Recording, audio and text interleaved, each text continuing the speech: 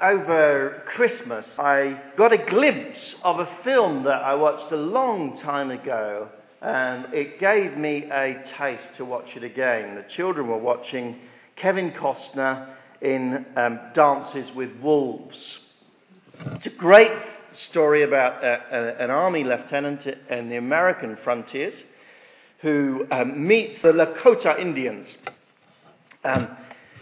One of the young women amongst the tribe, though, looks slightly different. She is called Stands with Fist, and as the story unfolds, it becomes clear that actually she was a Western girl, a European girl, who was kidnapped and taken into the tribe of the Lakota Indians. And initially, she had been absolutely rebellious towards them, hence Stands with Fist was her name. But by the time Kevin Costner meets her, she's an Indian. She's Lakota. She speaks Lakota and can barely remember her English. She knows the customs. She's deeply enmeshed in that culture. She is a new person. A long, deep, emotional attachment has formed between her and the Lakota Indians, and it's transformed her. Or another example of that that you will meet, I think, often is when you meet a long married couple. Sometimes they become so adapted to each other that, to be honest, it's impossible to imagine them apart. They will still be distinct people, still perhaps have distinct opinions on things, but there's a way in which their lives have merged. Judy and I argue over who chose what our kitchen should be like. We remember there being quite significant differences between us when we started discussing it, but we're both absolutely convinced that we chose it. Somehow, the bond of relationship that we have has made our tastes even converge. When we look at houses these days, we always have exactly the same reaction. I know how Judy will react. It's the same as me. Two people have come together and somehow hardly noticed it, but they have become a common personality almost. That's a very important couple of observations, I think, for the question that the Apostle Paul is starting to address. How do people change? And that will be the substance of what he's talking about from halfway through chapter 6 to halfway through chapter 8. So we're going to come back to it, and we're going to look, to be honest, at a few key truths from slightly different angles to start to get a rich and deep understanding of what he's telling us about how human beings change, and specifically how Christians change. Just to remind you, if you haven't been here or you've got a short memory like me, Paul's argument so far in the whole of Romans has been reasonably simple. He has said that his gospel is this: those who are righteous by faith will live. And in chapters 1 to 4, he's explained what he meant by that phrase, righteous by faith. He says that you get right with God through faith in Jesus. No one can do it through their own good works. All of us need to put our trust in Jesus, who died on the cross for our sins, and seek his forgiveness.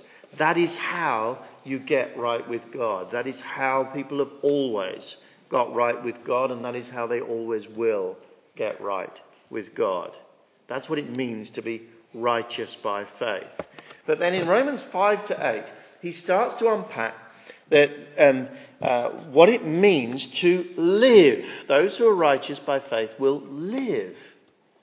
What does it mean to live as a Christian? And he said, we saw in the second half of Romans chapter 5, he says, in a sense, Jesus has created a whole new humanity. Here, we were born as descendants of Adam and Eve. In a sense, we were in Adam. We were bound into a whole pattern of behaviours and thinking and so on, which was our culture as human beings, and we couldn't break free from it. Unfortunately, that pattern of behaviour that we inherited from Adam was full of sin. And we are heading towards the death of God's judgment. And what Jesus did was he comes as a sort of new Adam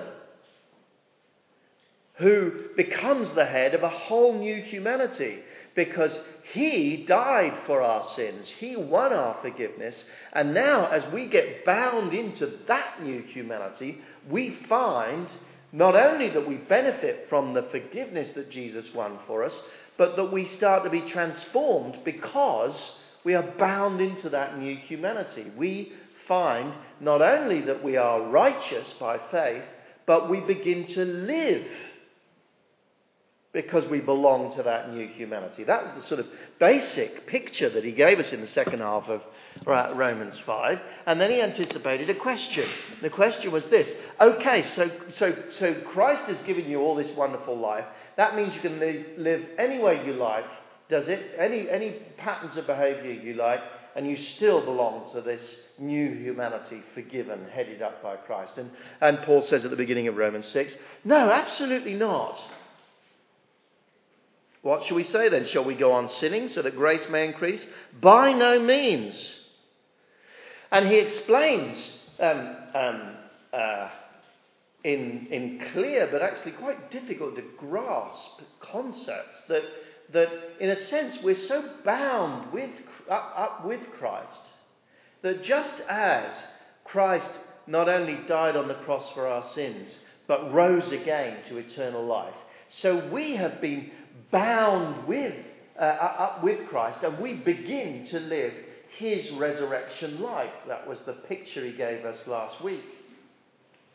And crucially, says Paul, that means something really important. 6 verse 14. Sin shall no longer be your master. He says, you now, because you belong to this new humanity, sin doesn't need to rule you. That's where we got to last week. But now, in the second half of 6 and onwards, he starts to explain and unpack how that works. How does it work then that sin is no longer your master, that you enjoy this new life in Jesus? How do we start to live this life that we are promised? He starts in verse 15 by almost reiterating the same question. What then? Shall we sin because we are not under law but under grace? By no means. He's still in a sense dealing with that objection. But now he starts to unpack using some important images for us why it is that people who belong to Christ can live so that sin is not their master. The first image he uses in 6:15 to the end of the chapter, he says, as Christians, we have a new slave master. Look at how he explains it there. Remember, slavery was very much a part of his world, so it's an image which may not be familiar to us, but it is to him. Verse 16, don't you know that when you offer yourselves to someone as obedient slaves, you are slaves of the one who obey, whether you're slaves to sin, which leads to death, or to obedience, which leads to righteousness. Here's the first thing. Obviously, he says, every slave in the Roman Empire knows this. You belong to someone, you obey them. That's the way it works.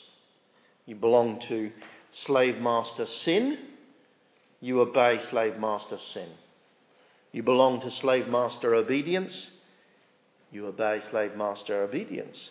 But he says, this is really important when you understand what has happened to you.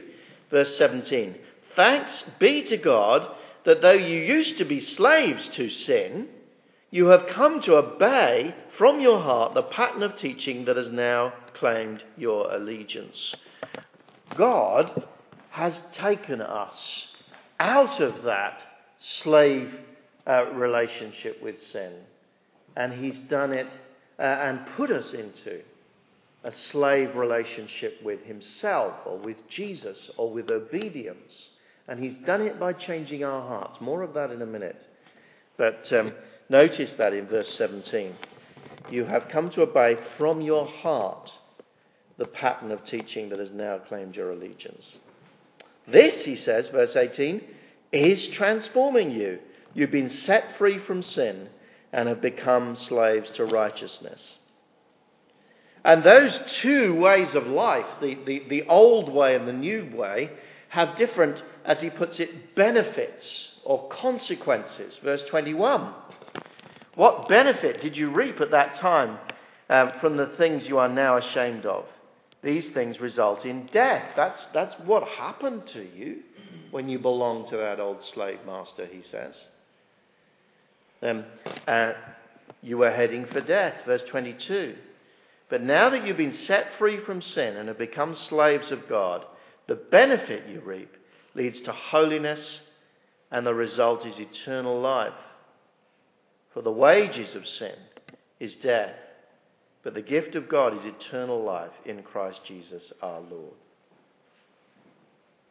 So here's a few things that he is saying as he develops this idea of two slave masters. A couple of things that this image gives us. The first is that we move slave masters as a result of a change of heart. That's I've said it once, I've said it again, and I will apply it in a minute. But it's really, really important. The shift from one to the other is because new slave master God steps in and says, I'm not only taking you for myself, I'm changing your heart around. Human hearts are like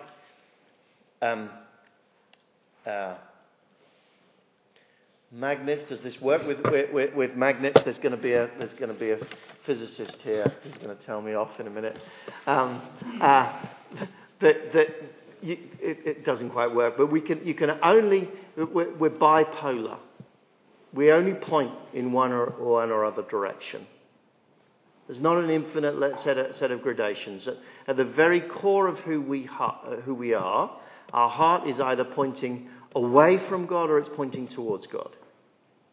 Everything else that happens around it, all the visible manifestations, well, there's 1,000 million shades of behaviour that happen there. But right at the core of whom we are, there are just two directions that we can point.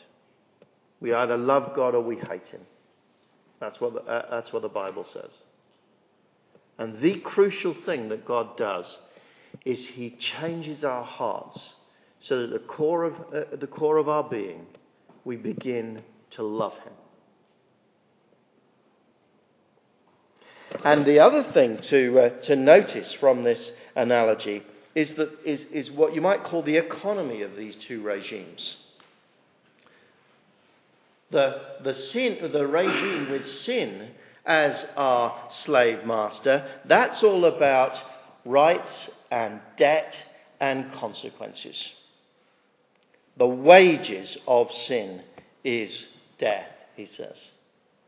There is a sort of rigid rule about it. We belong to slave master sin. We sin. We get the consequences. And that is death. But then look at the nature of the economy of that other world that God brings us into. The gift of God is eternal life in Christ Jesus our Lord. It's not that we somehow deserve something. No, here is all about grace. It is about God giving a gift to us. The economy of these two regimes is completely different, says Paul. Well, what does that mean for the way, those things mean for the way that we live and the way that we do battle with sin? The first thing that I want to help you to see is that the way that we Christians do battle with sin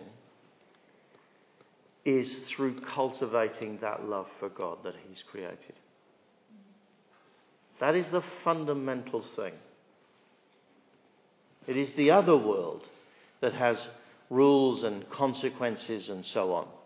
And if we choose to live in that hard and brutal world, we will always find ourselves dragged down towards death. Paul's going to say that again and again in the next couple of chapters. So I've said it for the first time and then we'll keep saying it. But the world that Jesus has brought you into is a world where He has changed your heart so that now that you love God, if you are a Christian here this evening, and that is the key to your life. It is that enables us to have victory over sin. Now, that is so important for us because I see a pattern again and again amongst Christians who find themselves defeated and locked into sin. And it goes like this. We sin. I think to myself in terms of consequences.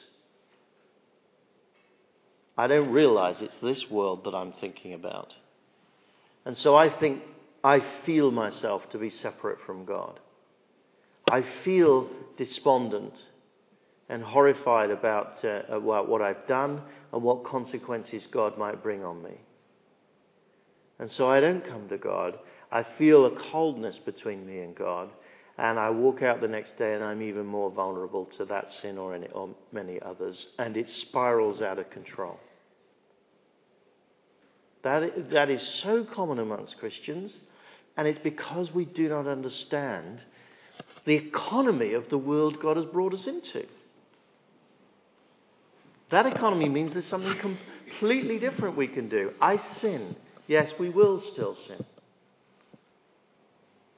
And I realize it. And I think God is a God of grace who loves me. And I can come to Him now. Though I have not necessarily any confidence that I won't be able to resist sinning even in 5 minutes' time, I can come to Him now and I can say, please forgive me, Lord, and please help me. And I can be assured, because there is scripture after scripture after scripture which assures me of this, that God immediately forgives me as I come to Him in that way. And so I can know and enjoy the love of God, even when I sinned 5 minutes ago and can't be confident I won't sin in 5 minutes' time. And I can face the next 5 minutes, the next day, the next week, with a deeper degree of confidence and a deeper ability to overcome my sins. Because I'm loved with an unstoppable love. The gift of God is eternal life. It's not wages. It's not given to us because God owes it to us, and somehow then when we sin He no longer owes it to us. It is His gift to us as sinners. And it is that economy of grace that enables Christians to start breaking free from sin. The first image then, we changed slave masters and we changed economies from debt and consequences to gift and grace. And so we can start to lead a new life. And then he uses another analogy to focus on another aspect of it. But he's really sort of rolling this gem of a truth round in his hands and just giving us another facet of the same thing. He uses the analogy in the first 6 verses of a new spouse. Again, the argument is reasonably clear, at least in its essence. The law teaches us, he says, that marriage is redundant in certain circumstances. By law, a married woman is bound to her husband as long as he's alive, but if her husband dies, she is released from the law that binds her to him. So then, if she has sexual relations with another man while her husband is still alive, she's called an adulteress. But if her husband dies, she's released from the law and is not an adulteress if she marries another man. Paul's addressing people who are saying effectively, Paul, the law is an unbreakable thing. You are bound to the law. Jews of Paul's day in particular would have believed that. And he's saying, well, examine the law. Yes, it's true. It's an unbreakable thing, say the law of marriage, unless a death has occurred. And then, in marriage, a woman is free to remarry. Well then, he says, a death has occurred, verse 4. So, my brothers and sisters, you also died to the law through the body of Christ, that you might belong to another, to him who was raised from the dead, in order that we might bear fruit from God. He's reminding them of that picture that he's used of being bound with Christ. And since Christ died and rose again, so in a sense, we who are in Christ, who are bound up with Christ, have died and are beginning now to lead resurrection life, a new life beyond death. And again, he's saying, using now this analogy of marriage and the law, again he's saying, so the old way of things working no longer pertains. Because you're in a new economy, a new regime. You have a new spouse. You were bound at one point to your old marital partner, flesh. Verse 5. When we were in the realm of the flesh, the sinful passions aroused by the law were at work in us, so that we bore fruit for death. That was what was the case before.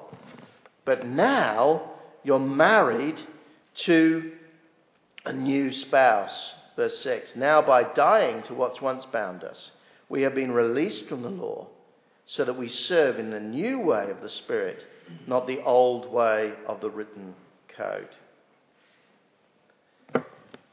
There is a new way to live. Remember, the new way to live that he described before was gift and grace. The new way to live that he's describing now is the same one, but he's using a different. He's describing a different aspect of it. It is the new way of the Spirit. Written codes will not make you good. They'll make you like Sheldon in The Big Bang Theory. You'll know absolutely everything, but not be in control of yourself at all. That's what written codes are like. What makes you good is the Holy Spirit. What the Holy Spirit does is he enables you to love God. He promotes that love in your hearts. He grows that love. The Spirit is absolutely central for our transformation. And the Spirit is given to every single believer. If God, you know that God has changed your heart from one polarity to the other. From hating God to loving God. If you know that's happened, then you have the Spirit of God in your heart. And he will cultivate and grow that love for you, and you will find yourself changed. Little Stansworth Fist. She came into a new people. She came to love those new people. And she became conformed in a beautiful way to those people. And married couples, through the long years of loving one another and interacting with one another, they become shaped and conformed by each other. That is how human hearts change. That is how Christians change. You are married to Jesus. Enjoy loving him. You have been brought in to a new people. Yes, as a slave, but as a slave who loves being there because your heart has been changed. And you will be conformed to the likeness of Christ. How do we change? Well, that's Paul's first answer. He'll tell us more next week.